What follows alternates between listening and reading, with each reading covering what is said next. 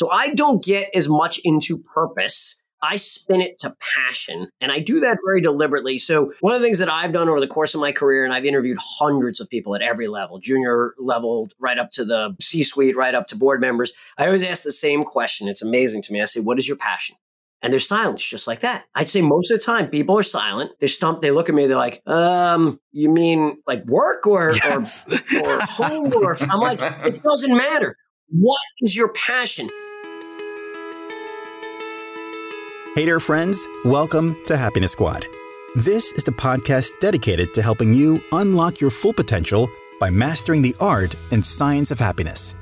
We bring on the best leading experts on these topics to help you unlock your true potential and live with more joy, health, love, and meaning in your life. Your host is no other than the star combo of Ashish Kothari and Anil Ramjiani, who are both on a mission to provide you with an unfair advantage to be the masters of your experience and leaders in your industry. Get ready to be moved, challenged, and enlightened on this podcast. It may change your life.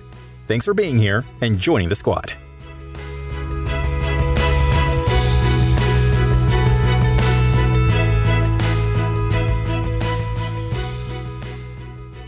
Hey, Happiness Squad. It's great to have you back with Ashish and I as we continue to discuss with our guests who are industry leaders helping individuals and organizations unlock their inner happiness and flourishing. You know, I think about the power of a smile. Go ahead, give it a try.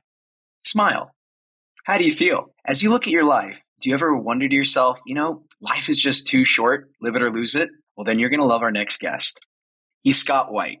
He's the Life is Too Short guy. Scott is the chairman and CEO of Invesque, a public real estate investment company that specializes in healthcare and senior living property investments throughout North America. His company was the fastest growing public real estate firm in the United States for the first 3 years after it IPO'd in 2016. He's also the co-founder and partner and strategic advisor of Spectra Student Living. Spectra is a fast-growing student housing developer, owner, and operator. Prior to focusing his career on real estate, he spent over 13 years on Wall Street and only began his career in public accounting as an auditor for PwC. He's a fellow Ironman triathlete, and you know what I love about him?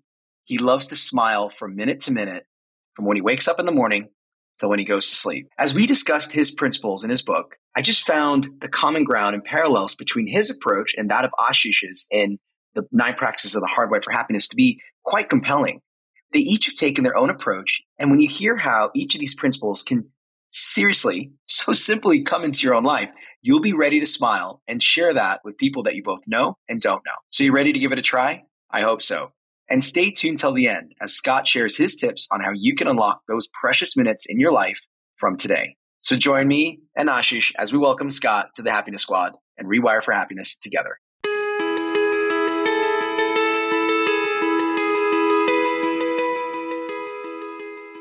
Welcome, Scott. Welcome, Anil. It is so nice to be with you both. Thank you so much for having me. It's a pleasure to be here. Absolutely. Scott, it's great to meet you. And Ashish, as always, my friend, great to see you too. Yeah, to our listeners, Scott and I share the same mission to make the world a happier place. And we actually connected when I was in the midst of launching my book, Hardwired for Happiness, and Scott was working on finalizing his manuscript. We got a chance to connect with each other, and I just absolutely, loved his mission. It was very similar to mine, but also very different place from which Scott had got into it and how he was living it. So I'm really excited to share this with you. And we always start, Scott, with the first question, which is, what does happiness mean to you? And how has that changed from your younger years till now? Oh, well, I mean, I wake up with a smile, I go to sleep with a smile, and I make the most of the minutes in between. It's probably the easiest way to explain it. That's what makes me happy. Waking up with a smile, going to bed with a smile, making the most of every minute in between. The evolution, I'd say, probably is in how I use those minutes in between.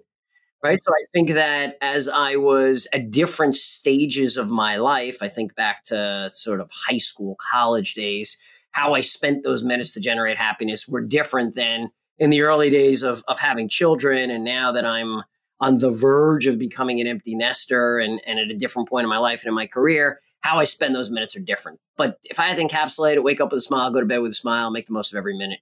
That's awesome. I think I can imagine laughter pursues that as well. You love to laugh. You love to make jokes. You love to keep people on their toes, make people.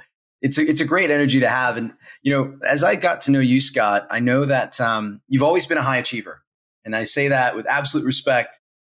From getting top grades, climbing the corporate ladder, being successful at real estate investment, you've done corporate finance, you're founder of Invesque, you're all about fast growing public real estate. That's just an amazing background. And I'm sure some of our listeners may mirror your background and may not. Just maybe help us understand, what inspired your mission to make the world a happier one with a smile at a time and write your book, Life is Too Short, Guy. So I think there are two different questions in there, and I'm going to break them down separately in terms of what inspired my mission to live this happy life, to make the world happier. It's been evolutionary. There wasn't a specific salient moment. One day I woke up, I'm like, this is it. This is my mission, and I'm going to make the world happier. It's one of those, I have been a very happy, positive, high energy person over the course of my life. I heard a lot of people say to me, you should do motivational speaking. I wish I could take your energy, capture it in a bottle, and share your positivity with the world. And that sort of parlayed into the book, in that the book was, so I always wanted to write a book. It was something on my to-do list. And Anil, as we spoke about earlier, you and I have both done Ironman triathlons. We each have this list of goals, right? We have this dream list. And on that list was write a book. But it sat on the list for a decade, maybe longer, and I had never had an idea of who or what or when or how or any of that stuff. And then during COVID, I started working with a new executive coach, and in the first session, we did a number of assessments. The second session, he leads it off. I remember exactly how he said it. He's like, dude, you are like Mr. Life is Too Short guy. Everything is rah-rah, get it done, do it today. And kind of a light bulb went off, but not exactly. I can't take full credit for this. I was like, yeah, Kevin, that's probably right, but I never thought about it that way. Anyway, that night I mentioned it to my wife, and I'm very grateful, fortunate, and blessed. I've been with my wife now for 30 some odd years. We're high school sweethearts, and I mentioned it to her that night, and she connects the dots. So she has to get full credit here. She's like, maybe that's the book you always wanted to write. And, as I often do, I looked at her like, are you crazy? Like, what am I going to do with that? The Life is Too Short guy. How does that happen? Anyway, I percolated on it. I thought about it. This was 2 years ago. And I started to jot some notes and write a little outline. As we talked about, I love to run. I come back from running every day. I write a few more sentences. We're not talking pages. We're talking sentences, concepts. And then it died. It died in March of 21, kind of 2 months in. Really didn't go anywhere. I was like, I don't know what I'm doing. I don't know how I'm going to do this. And I'm not sure anybody cares about this. Then I was lucky, and life takes twists and turns, and sometimes you just meet the right people. Early last year, I watched a webinar by Eric Custer, and Eric is the founder of he's a professor at Georgetown, and he teaches in the MBA program. He teaches entrepreneurship, and he created a course to teach his MBA students how to write a book. And he realized that there was an opportunity here to broaden it outside of Georgetown. And he created a program, which is a fabulous program, to help aspiring authors figure out how to write a book. It's a class, you have editors, so on and so forth. And that was sort of the journey. And I hopped on last year and took about 6 months to write the manuscript. And at the end of that, Eric has a publishing company, New Degree Press, which is, I believe, one of the largest, the top 10 publishers in the country right now. And he read my manuscript. They accepted it. They printed it. And here we are now in the middle of 2023. I have a published book, and I'm having the time of my life. So that's an amazing, amazing story, Scott. So you say, I was always happy. I always lived moment to moment, right? Oftentimes, that is one of the key practices that we often talk about, mindfulness and living moment to moment. Because it is in those moments, we can find joy. In those moments, life is just the way it is, right? It's emerging, letting life emerge just the way it is. Rather than worrying about the past or worrying about the future, we can just take the life just where it is right now. Now, I want to ask you, you've been on an amazing tour, media tour as part of your book launch. You've talked to a lot of podcasts. I'm sure you get asked this question a lot. And you meet a lot of people. Your life and the way you've lived is very different than most other people think about, right? Being happy. They do so much time pursuing happiness. There's a lot of these myths out there about happiness. what are, from your point of view, the top 3 myths that you would like to bust, that you usually bust for listeners or who are trying to become the life is too short guy? All right. So the easiest, most important one is that's you.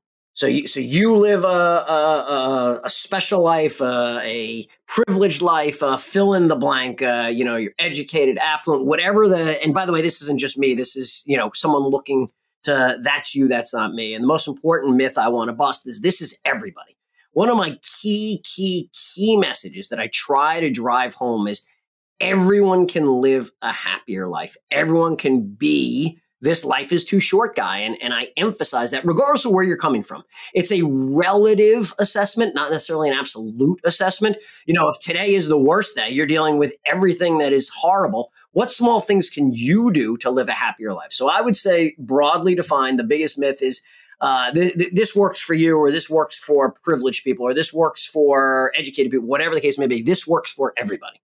I would say the second one, which is somewhat tied, is that, so much of the happiness is outside your control. So a lot of people believe that the circumstances around them define their happiness, that new car, that new house, that new job, that big pay raise, or maybe go the other end of the spectrum, that the divorce, the death, the illness, that's what's driving my happiness. That is not true. That is absolutely not true. It's been empirically proven that only about 10% of your happiness is driven by your circumstances. Now, to a certain degree, about half your happiness is in part based on your genetic makeup, but 40%, think about how powerful that is. 40% of your happiness is entirely within your control. So it's not someone else's problem. It's not the world's problem. It's your opportunity. So I'd say that's probably the second one. The third myth I would bust is probably, I don't know if I define it as a myth, more as an opportunity in terms of where you are in your life cycle. I think people believe that I'm kind of set in my ways. I'm midlife, I'm later life, this is how I've always been doing it. I've always been a half empty sort of person. And the reality is, and this sort of, and I'm somewhat reluctant, Ashish, in that it's kind of like the three of them blend together. But at each stage of life, each day, so forget about 10s, 20s, 30s, 40s, April versus May versus June are opportunities to reassess, to transform, to live a better life. Today is the day. Yeah, I love those. On the breakup of the happiness, the percentages. You refer to Sonia Lyubomirsky's work, right? 50% genetic, 10% circumstantial, and about 40% is really based on the choices that we actually make. And, that's what we try and cover in the Hardwired for Happiness course and the practices, right? The 9 practices. We have quite a bit of overlap there. But I love that, right? And I also love this notion of, it's interesting, there's this research that was done where, people were actually asked, think about where you were in your 20s and where you are now. And it actually didn't matter whether they were 30 or 40 or 50. The answer was always the same. They said, how much have you changed? And most people said, oh my God, a lot, right? And then they said, okay, how much do you expect to change over the next 10, 20, or 30 years? Oh, not much. Not much. We're not changing, right? So there's also this notion of there's so many people who still keep chasing. There's this one answer rather than the fact that we continuously keep learning, listening, and evolving into what life is presenting to us, the opportunities that are out there, right? That we could that we could live into and that we should listen to, that will allow us to be happy.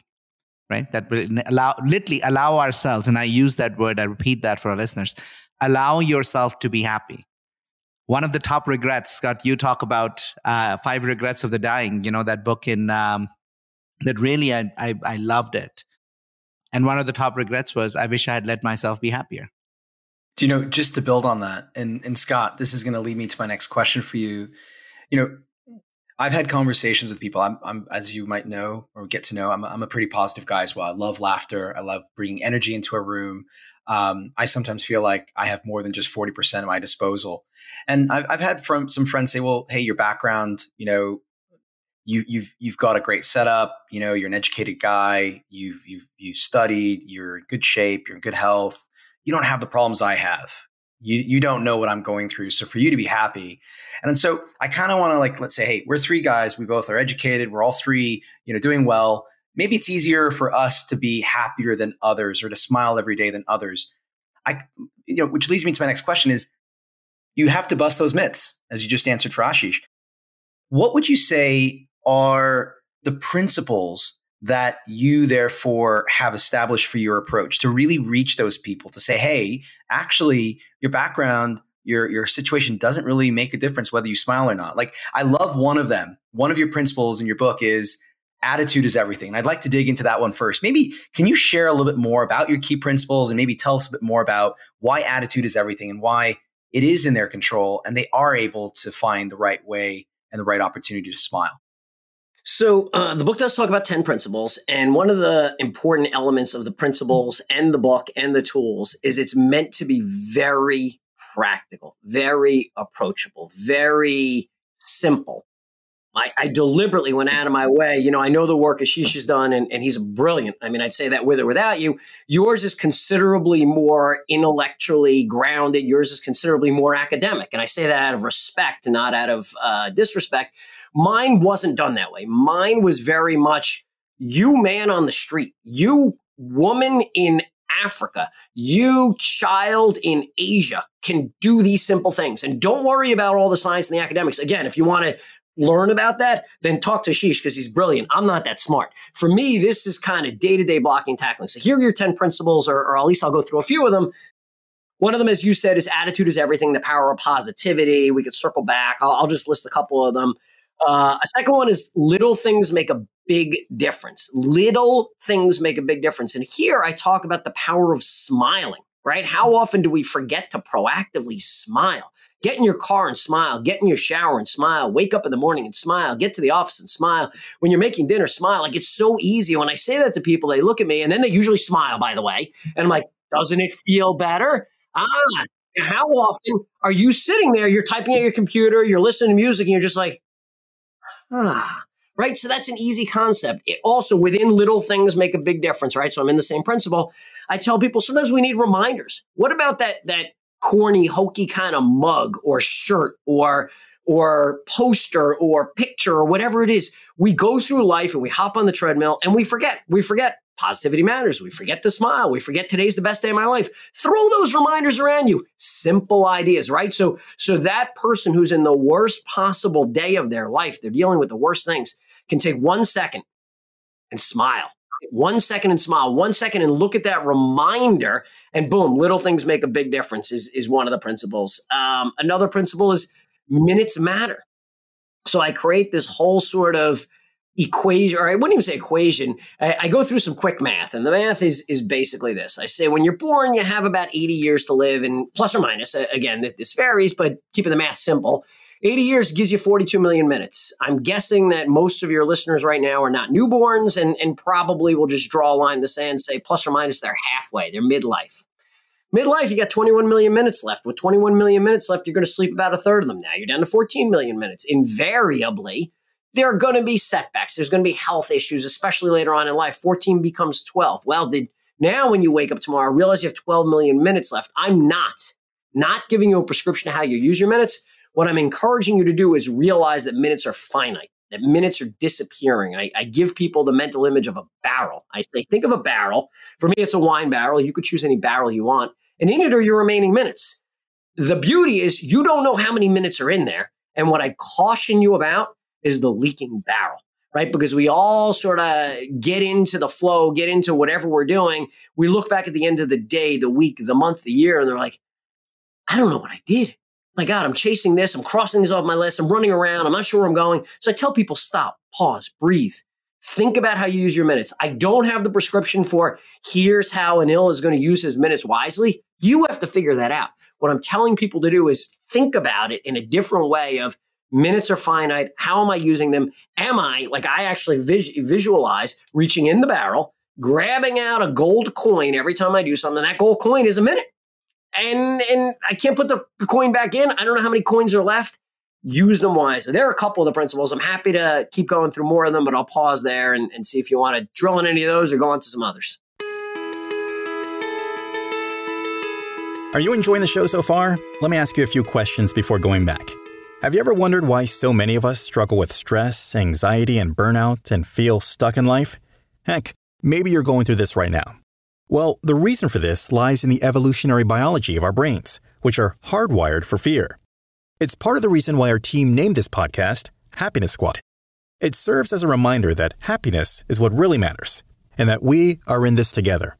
And that is why we are so excited to share with you a resource to help you on your journey. One of our hosts, Ashish Khatari, launched a book, Hardwired for Happiness, and it is a #1 Amazon bestseller.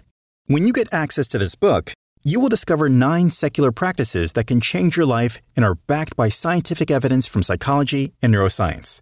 Learn how you can integrate Hardwired for Happiness practices in every part of your life to unlock your best self, regardless of how busy you are. Shift from knowing to doing to being, with a range of journaling, meditation, and group coaching exercises, and so much more.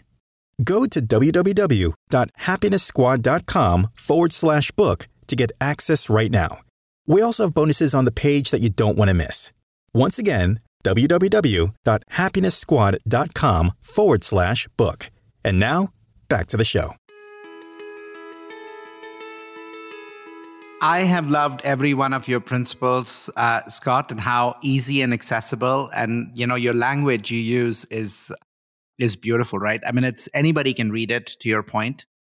And we took 2 very different approaches towards our book, right? Mine is very much science and research based, as well as draws a lot on spirituality.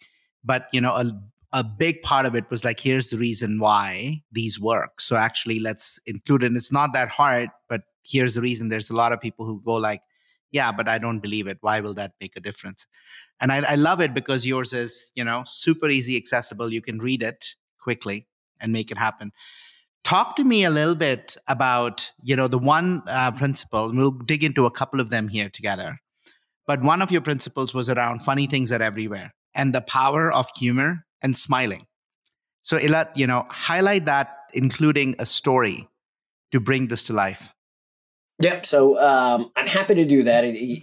As you said, funny things are everywhere. And I encourage people to take the world less seriously. We all have different senses of humor. However, there's a common language of attempting to laugh, to be less serious. And here I brought in some examples and principles from the work world. This is not a business book, but there are lots of situations I've been in over the course of my career that have been tense situations, boardroom discussions, negotiations, where when people are getting all agitated and worked up, I will try to drop a joke in. I will try to even in what I tell people is you can find humor absolutely anywhere. And the story I tell to illustrate this is probably the hardest moment of my life one of the hardest moments of my life was the death of my father. My father passed away about 17 years ago, and it was a turning point in my life. It was an instrumental moment in my life, and I was at the funeral, and my father is in the casket, and I can't begin to illustrate what that looks like and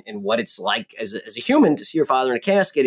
The casket's open. It's just me, my brother, our immediate family, and everyone else is out in the hall. Everyone else is, waiting to come in.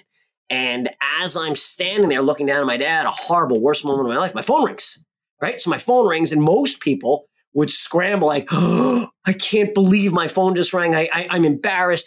Or people will think, I can't believe he didn't think to shut it off at such an awful time. Instead, I reached into my pocket. I grabbed out the phone. I put it to my ear. I answered it, actually. Actually, you know what? I'm sorry. I didn't answer it. I held it to my ear. I looked down, and I'm like, Dad, how are you? What are you up to these days? And the room looked at me for a second. There was that gasp of, he just did what? And then everyone started laughing. My point is, no matter where you are in your life, the worst moment, there's a way to spin a positive. There's a way to laugh. There's a way to take the situation and yourself less serious.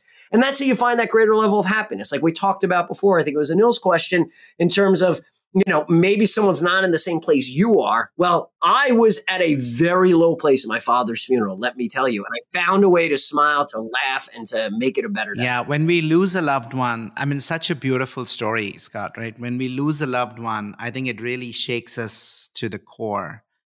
But even in those moments, what we choose to give attention to, because life is not just about one event, right? Life has so many other things happening. And when we can choose, and it's not about numbing or putting down, right, the loss, but it is just bringing to our front all of the other positive things that are happening. So we can put it, right? We can hold it with more ease, right?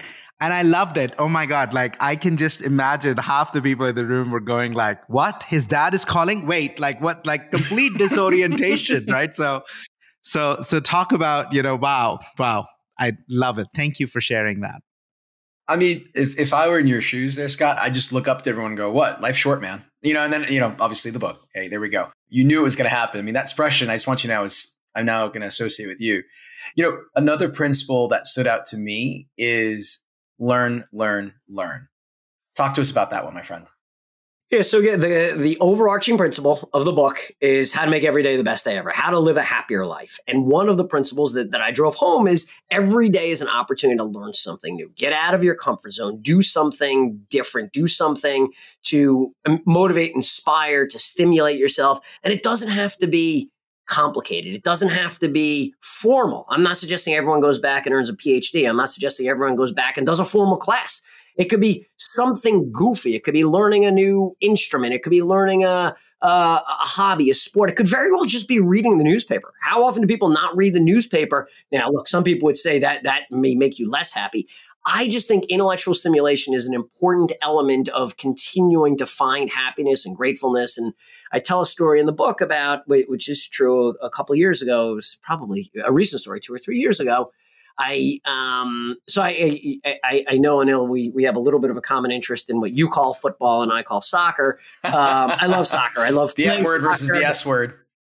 So I was very fortunate. One of the most fun things I've done in my life was coach both of my daughters when they played soccer. They're now in their late teens, early 20s, have no interest. So that was the end of that career. I played for a while, but I also watched my contemporaries getting really hurt. So I decided a couple of years ago, you know what, the gig's up. So about 2 years ago, I think it was during COVID or later stage of COVID, I decided that I would go become a youth soccer referee.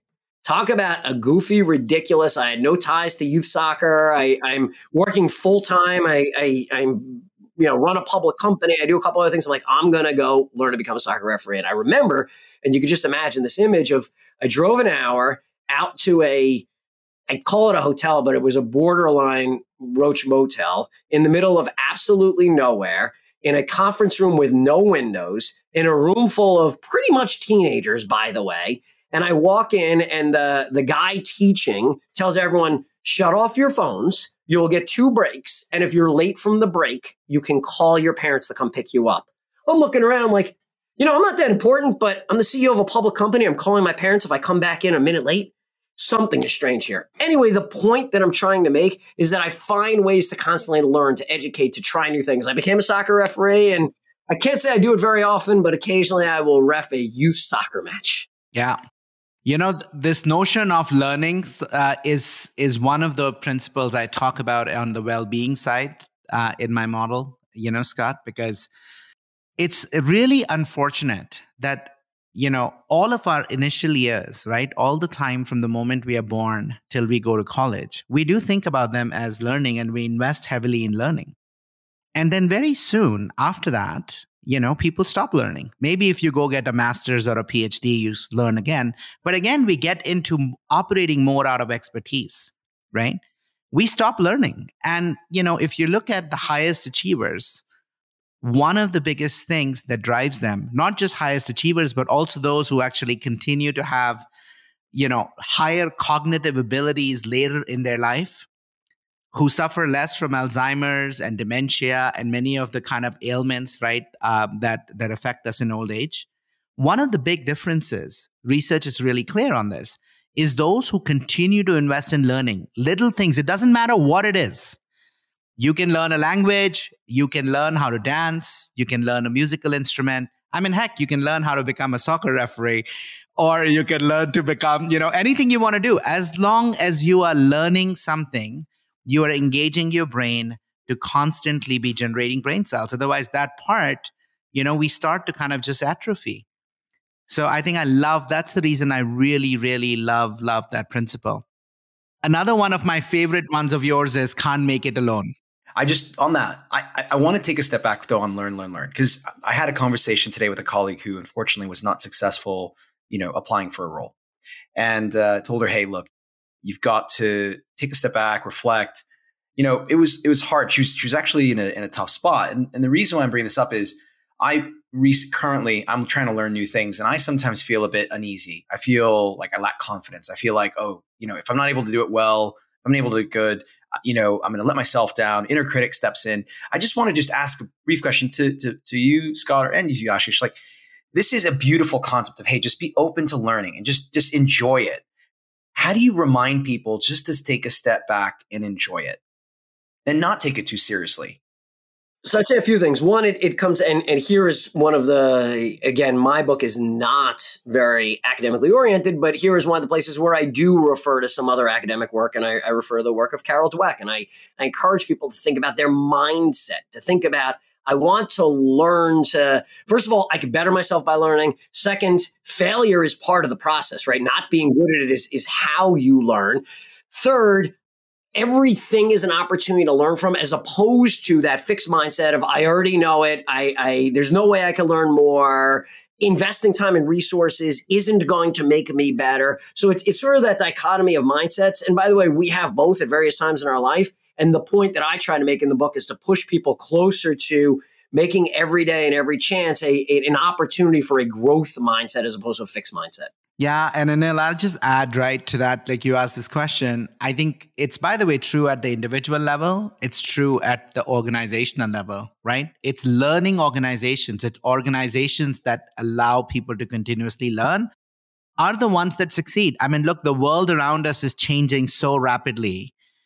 Unless we really engage in continuous learning, I think we are extinct before the next day comes around. Really, I'm in that extreme. I think about all the brand agencies, the social marketing agencies. ChatGPT got made public. And the ability of that thing, I've been playing around with it, to create content at scale, will put 80% of people out of business unless they learn how to integrate and kind of transform, right? Integrate, and then we can be better. It's like the Iron Man suit. So learning is such an important element. And I think the other thing that a lot of people don't want to learn is because there's a fundamental mindset shift that they don't do before they engage in learning, which is leaving the expert mindset out and becoming a beginner again. Because, when we begin, we give ourselves permission to fail. We commit to, it is going to be hard to do something differently. We are going to fail, right? It is going to feel uncomfortable because you're learning something new. But if we stick with it, it will become easier.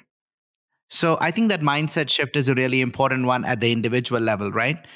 And at the organizational level, the mindset shift of psychological safety and truly allowing people the ability to fail. It's okay, right? If we tell people, I want you to learn, but I don't want you to fail, nobody's going to be learning, because failure is part of learning, right? Agreed. So, Scott, talk to us a little bit about the other principle that I really, really love, which is can't make it alone. I love this one. Look, I love them all. I spend a lot of time on this one. And I would say this one has transformed my own thinking, because it's something that I practiced, but didn't necessarily appreciate and absorb. So I have throughout my life been a connector, a relationship builder, and not like a networker for the sake of how does this help me. Like, I'm the guy that organizes the annual golf trip every year. I've been doing it 22 years. I'm the guy that I organize my high school reunion now 4 or 5 times. I'm the guy that organizes the couples vacation that we do every year. Like, that's my bread and butter. That's what I love to do. I'm passionate about it. And what I learned throughout the writing journey, and again, I said my book is not very academic. I did refer to some academic work here too that I just absolutely love, is the infamous Harvard study that I think everyone is talking about now. When I wrote the book, and I suspect when you wrote your book, it wasn't actually as popular, but since they released the most recent book, everyone's talking about it now. But the Harvard study, which again, I'll just go over quickly because it seems to be in popular press all the time right now, is an 80-year longitudinal study that's been ongoing for, where the original cohort, I think, of 256 Harvard sophomores in the late 1930s. And then later in the 1940s, they added a group of 450 some odd inner city Boston youth with very different backgrounds, studied them, studied their children, studied their grandchildren, studied them physically, emotionally, everything, right? Data beyond belief, rooms full of data, conclusions, books. Everyone's got sort of a data set from it. In one sentence, relationships matter more than anything, period, full stop. When you look at the correlation of happiness, of health related to cholesterol, related to weight, related to alcoholism, related to whatever, you go through the litany of things. Relationships matter more than anything. My favorite takeaway from the whole study that I talk about constantly, especially for a guy that is months away from hitting the half-century mark, those at age 50 that self-identified as having the strongest social networks at age 80 were the happiest, physically healthiest, and psychologically and mentally healthiest. That's pretty powerful stuff. I love to talk about that now, and I encourage people, have a proactive social relationship plan. Build your relationships, invest in your relationships, reach out to people you haven't talked to in 5, 10, 15, 20 years. Look, I think that's sort of how we came together, Ashish. I don't remember exactly, but you reached out to me, I reached out to you. We've kept in touch now. I've gotten to know each other over the last few months. I've tried to support you on your book. You've been very supportive of me on my book.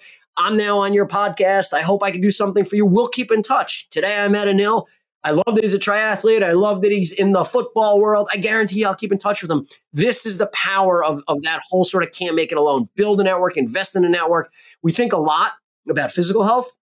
We think a lot about exercising, about nutrition. I don't think we think enough about social health, about building and maintaining relationships.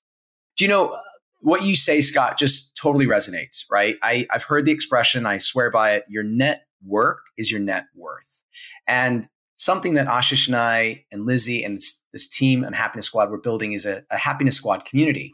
And, it's a place for people to come. It's a safe space. We want to open it up to folks who are looking for support, looking to unlock their own inner happiness, their own flourishing. And what you're saying is exactly that. Like, if you've got a common ground that you want to share with people and you don't know where to find it, that's where it can be. And that you something that Ashish told me about when I first met him, he's like, Anil, did you know that in the US, 6 out of 10 people have claimed that they're lonely? And I took a step back and I was like, come on, that's not possible. You're telling me if I'm in a room with 10 people, 6 of them are lonely. He's like, that's exactly right. And so he's like, that's the journey we're on, man. We're building a community to bring these people together so you don't have to feel lonely. And now imagine you go into that same room a month later and you go, how many of you feel lonely? I ideally hope that 0 raise their hand. So that's the goal. That's the journey we're on. And Scott, so I totally love what you're saying and I'm fired up with you. I want to take it back to your background. And what I love about it is you've worked on Wall Street. You know how intense it can be. I work in corporate. Ashish has worked in consulting. People are on that professional treadmill, right? And until they go out and read your book, which I hope they do, I just want to ask you, how do you help those individuals that are on that treadmill, that hamster wheel, to realize that life, hey, is too short, guy, and that they are able to design the life they love rather than wait and just think, hey, what I have, what's designed for me is fine. How do you help them? How do you wake them up? So I think a lot of the principles apply here, and I'll just go over them very briefly, but we talked very briefly at the beginning, attitude is everything, the power of positivity. So to a certain degree, being on that professional treadmill isn't so bad, right? If you told me I work 90 hours a week, I'm not going to draw a conclusion, wow, rough life. Because maybe those 90 hours are the best thing in your life. You love what you're doing. And if you're not, then you need to reflect, or you need to, you either change what you're doing or change your attitude about how you're approaching that job. I tell people to think about, so that's attitudes, everything, the power of positivity. We already talked about funny things are everywhere. Do you go into that job sort of miserable, down, I'm doing this for a paycheck? Well, that's your choice, but I think it's not necessarily the best choice. Or am I having fun? Am I learning? Am I laughing? Am I embracing my peers? Boom, I just moved on to the third one. You can't make it alone. Do you love the people you work with? Do you surround yourself with people that you trust? Do you know, there have been numerous studies that I know Ashish is familiar with more than I am about the most successful people and the most successful organizations have best friends at work, have strong peer networks at work. So there's another one. We talked before about minutes matter. So the first way I answered your question, Anil, was if you choose to work 90 hours, that's making you happy, that's fine. What I ask people to say is, how are you using your minutes? Are you, I got to work 90 hours this week and it kind of sucks and I miss my family and I'm out of shape and I'm not enjoying life. Well, then it's time to self-reflect. But, maybe if I really love it, but I want to invest some time in my family and my exercise, I cut my 90 back to 80 or 70 or 60 or whatever the case may be. So I don't think drawing a judgment that you work a lot is a bad thing. I think using some of these principles, and I can go through the others too and apply them, to figure out, is this my best life? Am I making the most of my minutes? Am I enjoying it? If not, let's change. I think, Scott, and you didn't mention this one, but you and I are quite synced up on this, which is, I think the biggest one for me is know your why and know where you're going, right? The 90 hours ain't so bad if it is in service of your bigger why and is connected to it.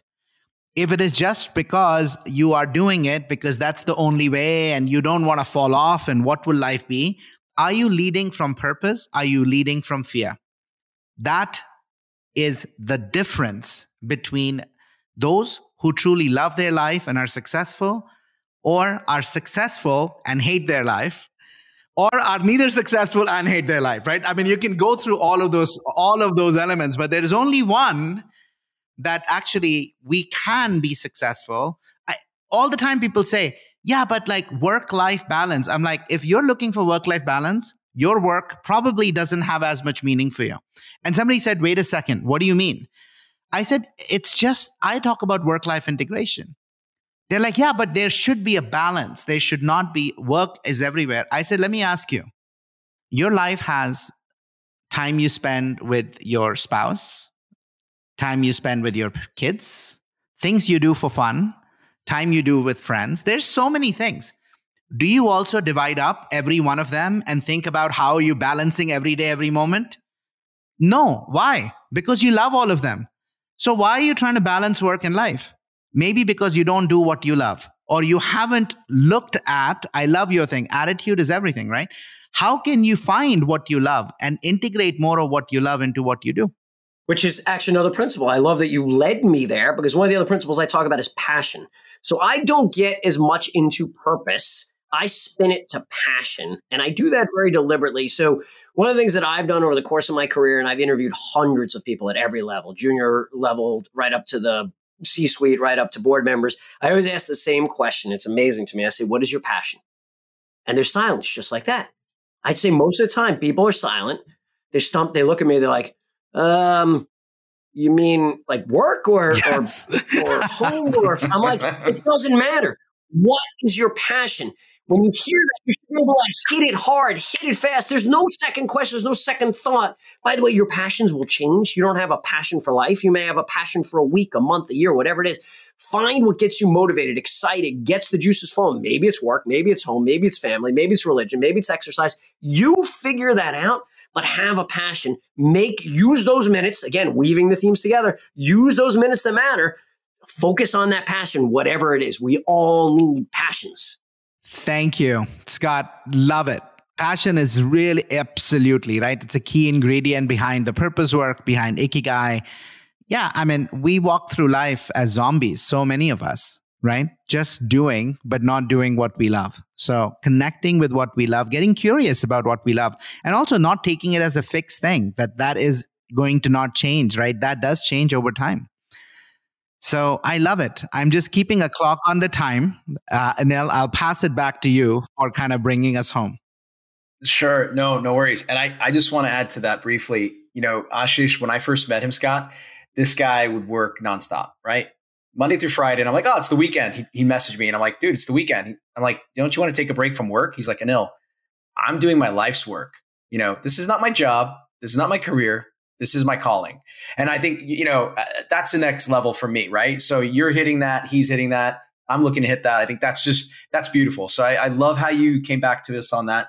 So, as Ashish mentioned, just to kind of bring us to a close, one thing we love to do is share with our listeners, from your perspective, are there 1, 2, maybe 3 tips that you can leave us with that they can start practicing now so that they can unlock their own flourishing, their own smiles from today? Sure. Let's make them really simple. So easy things that people could take away.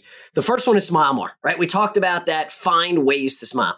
The second one I love to share with people, and it's amazing to me when they hear it, they sort of are like, yeah, I guess that makes sense. And then the number of people that come back to me, I have heard from at least 50 people that have come back to me over the last couple of months and said, I do this and I love it. Here we go. So Anil, what was your first thought when you woke up this morning? I love that sunrise. Okay. So that's great. I'm very proud and excited that you knew that. I will tell you, if I ask 10 people, at most 3 or 4 can answer that. I'd say 50 to 60% of people put on, and I use this image, I say they reach over to their nightstand and they put on what I call the blurry glasses. They say, it's Thursday and, I don't remember what my first thought was. Okay. So you're the blurry glasses group. Then, unfortunately, there's probably a few, 2 or 3, that are, it's dark, it's cold, I'm miserable, I don't feel like getting up, I got a long day, it's Monday. Oh my God, it's Monday. I hate Mondays. Okay, so there are your muddy glasses. What I ask people to do is think about those shiny glasses. Do exactly what Anil just did, because I will tell you, God's honest truth, when I woke up this morning, I was like, wow, the sun is shining. It is spring. I could hear the birds chirping. I have a wonderful day ahead of me. I have an opportunity to be on this show, which I'm very grateful for. I'm truly grateful for. I'm so happy that our paths have crossed and we have a similar mission. I'm grateful that my daughter is in the room next to me because she's going to college soon. So I'm taking advantage of my final kind of weeks with her. And the love of my life is in the bed next to me. Swear to you, that's the first 10 seconds. My glasses are really shiny and bright. So for your listeners, when you wake up tomorrow, think about proactively, as you open your eyes, you're going to hear this. Wait a second. I heard this crazy guy talking yesterday about some kind of glasses. Oh, I know what it is. Think about a couple of positive thoughts to start your day. Now, look, the day takes twists and turns. There's no guarantees. But as Henry Ford said, if you think you can or you think you can't, you're probably right. Why not set your path and course for the day immediately when you wake up? That was beautiful. One of the core practices we talk about, Scott, is set your intention of how you want to be today, right? How you want to be today. And that is at the heart of it. I love it, right? Wake up. And in fact, it ties also to this amazing work done by BJ Fogg for Tiny Habits. Is one of the most powerful habits he talks about is the Maui habit. And I would say, even if you don't wake up, you might go like, I don't know what thing that Scott, Anil, and Ashish are on. I don't wake up with those shiny glasses. I can't even find it. I'm like, just pretend. Get out of your bed, put your hands up and say, today will be a great day. And just practice that and see what shifts. It's perfect. I love it. Thank you for joining us, Scott, and sharing all these insights with our listeners and with each other. It's been such a joy to connect with you, have you on the show, but really just have you be a part of my life over the last year and for many more years to come. It's been wonderful. I really appreciate it. This was a lot of fun. Absolutely, Scott. Thank you so much. It's a pleasure, and I look forward to training with you, mate. We're going full distance next time, mate. Full Ironman. There you go. Have a great one. Cheers. Bye. I hope you enjoyed the episode today on the Happiness Squad podcast. Make sure to hit subscribe on your chosen platform that you listen to us on. If this episode made you think of someone, take a screenshot and share this podcast episode with them. Go to www.happiness.squad.com where you can catch the show notes for this episode and learn more about us and the community we are building. The community is where we gather weekly to practice and connect with other learners, teachers, and practitioners working together to unlock our best selves. Lastly, follow along on Instagram at MyHappinessSquad for tons of behind the scenes as well as short videos designed just for you. It's where we hang out in between episodes. Once again, www.happiness.squad.com. All links can be found in the description below. Until next time.